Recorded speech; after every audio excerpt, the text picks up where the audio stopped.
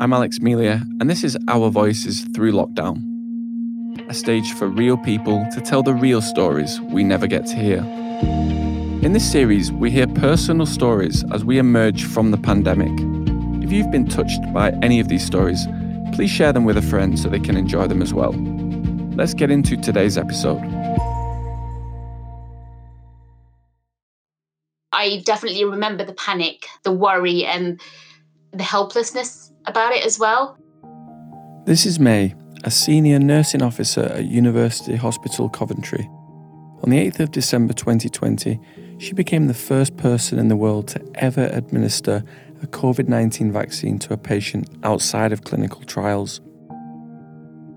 This is May's story of how she became such a big part of a pinnacle moment in recent history.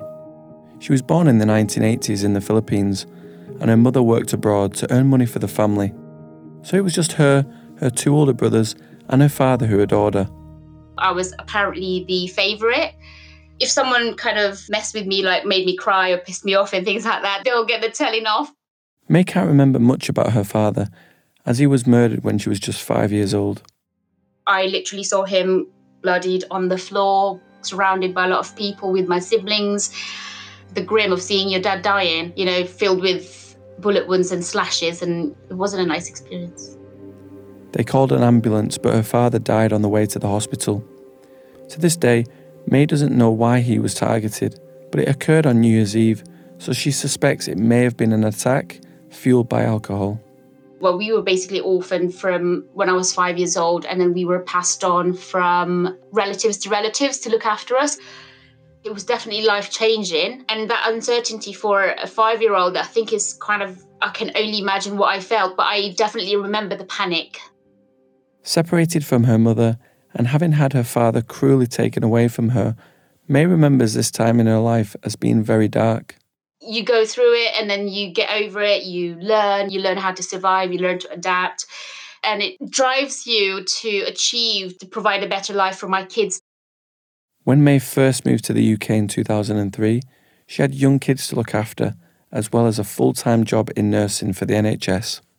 Day in, day out, I'll be working 9 night shifts in a row, but I'll have a 8-month-old baby that I have to look after. I'll be having 2 hours sleep within 24 hours, but you carry on. And looking back now, I just think, how did I do that? To make sure she was there for her kids during the day, she ended up working these night shifts for 13 years straight. Running on coffee, basically. When the pandemic hit, May experienced a wave of dread, not dissimilar to what she had felt as a 5-year-old girl. That is the kind of overwhelming feeling of lack of control, of not knowing what to do, not having information, those kind of things. I think they were nearly the same. To deal with the rise of cases, it was all hands on deck for May and her colleagues. We had to quickly kind of get everyone to be planned to go into redeployment. So ITU, intensive care unit, were being expanded. We're looking at the skills of our staff and what they can do, if they can be redeployed to ITU to help out. And because I've got ITU skills, I've kind of nominated myself to my manager and said, I don't mind going. So I did. It's clear that May doesn't let uncertainty stop her from helping others, but she couldn't ignore the risk that it could pose to her and her family. There's no kind of escape from it. Your skin, your hair, your clothes, the air you breathe will have it. So the fear of kind of taking that home to my kids and my husband is something that I was obviously petrified about. And we were given options in terms of living remotely from home to offer us that little bit of assurance that we're not going to be taking it home to our family. And then I kind of thought about it and I went, no, I don't want to be away from my family. I don't also want to lose, that time with my family and not knowing if I'm going to contract the virus, if I'm going to die with it. I didn't want those times to be taken away from me. So instead, she established a rigorous disinfection routine that she could undertake after every shift in the COVID wards. But this had its own drawbacks. I was telling my kids especially my young boy, don't come near me because I wasn't finished cleaning myself, or I wasn't sure whether I was clean enough, and that was heartbreaking to see because he was like, but why don't you want me to hug you? you know? Luckily, none of May's family members or May herself contracted the virus. So I guess we were doing the right thing in terms of disinfection and PPE and things like that. So I think I'm quite fortunate. So why was May chosen to be the nurse to administer the first ever COVID jab? Well, she has a proven track record with vaccines, and for the last 3 years running, May administered the most peer vaccines for the flu jab. So in our trust, we endeavour to give all of our staff the flu vaccine. In October, I did 140 vaccination in one day on my own. In other words, she was the perfect nurse for the job.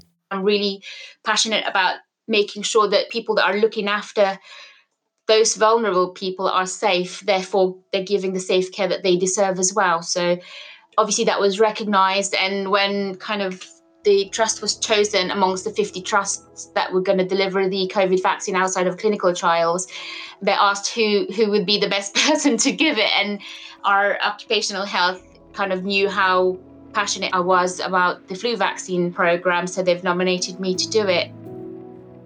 The week before the rollout was due to start, May agreed, not truly knowing the full extent of what she was saying yes to. Yeah, okay, that's fine, I'll do it. Because I knew that if someone asked me for help, if I could help you, I will do it. So I said, yeah. And then they said, oh, there might be some cameras. I'm like, okay.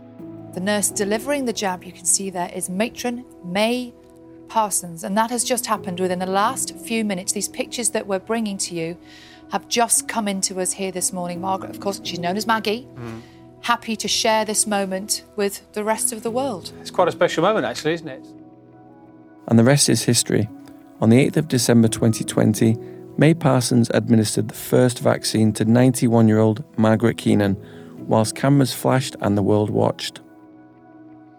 Including Margaret, 100 patients were vaccinated at University Coventry Hospital on that first day, and May continued vaccinating in the days following. However, as is the case with the internet, trolls started spreading rumours.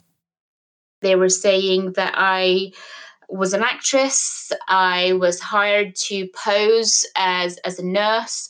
Also, I think there was a lot of, oh, you should be wearing gloves. But actually, if you're in the healthcare profession, you would know that good hand hygiene is actually the best protection that you could give to your patient. The comments got worse. I was the bringer of death. I had a lot of names. But May didn't let them get to her. And I think knowing that I've done my best and I'm, following protocol and following policy, I think that gives me that peace of mind that I haven't done anything wrong. But obviously, again, that was something that anti-vaxxers, they've kind of used that to spread more misinformation about the vaccine. But it's something that's outside of my control. And I think I've accepted the fact that I can only control what I do, how I feel and how I react to people. And therefore, I will have to learn to let go of those feelings that, gets thrown at me. Because at the end of the day, if your conviction is that you're doing the right thing and you're doing it for the right reasons, I'm happy with that. Listening to May, it's clear that she's driven by both her passion and her bravery. Her passion for helping others is evident in the way she speaks about her commitment to vaccination. Her bravery comes through when she talks about how she was able to overcome the loss of her father and how she was able to balance the difficulties of managing both her professional and personal life during the pandemic. As the first nurse to ever deliver the Covid-19 vaccination, May has become part of national history. The footage of her delivering the vaccine will be one of the defining images of 2021.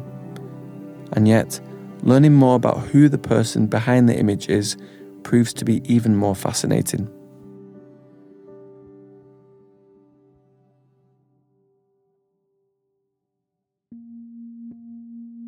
If you want to keep in touch with the show and be the first to find out what's coming up next, go to our website www.ourvoicespodcast.com or follow us on Instagram and Facebook.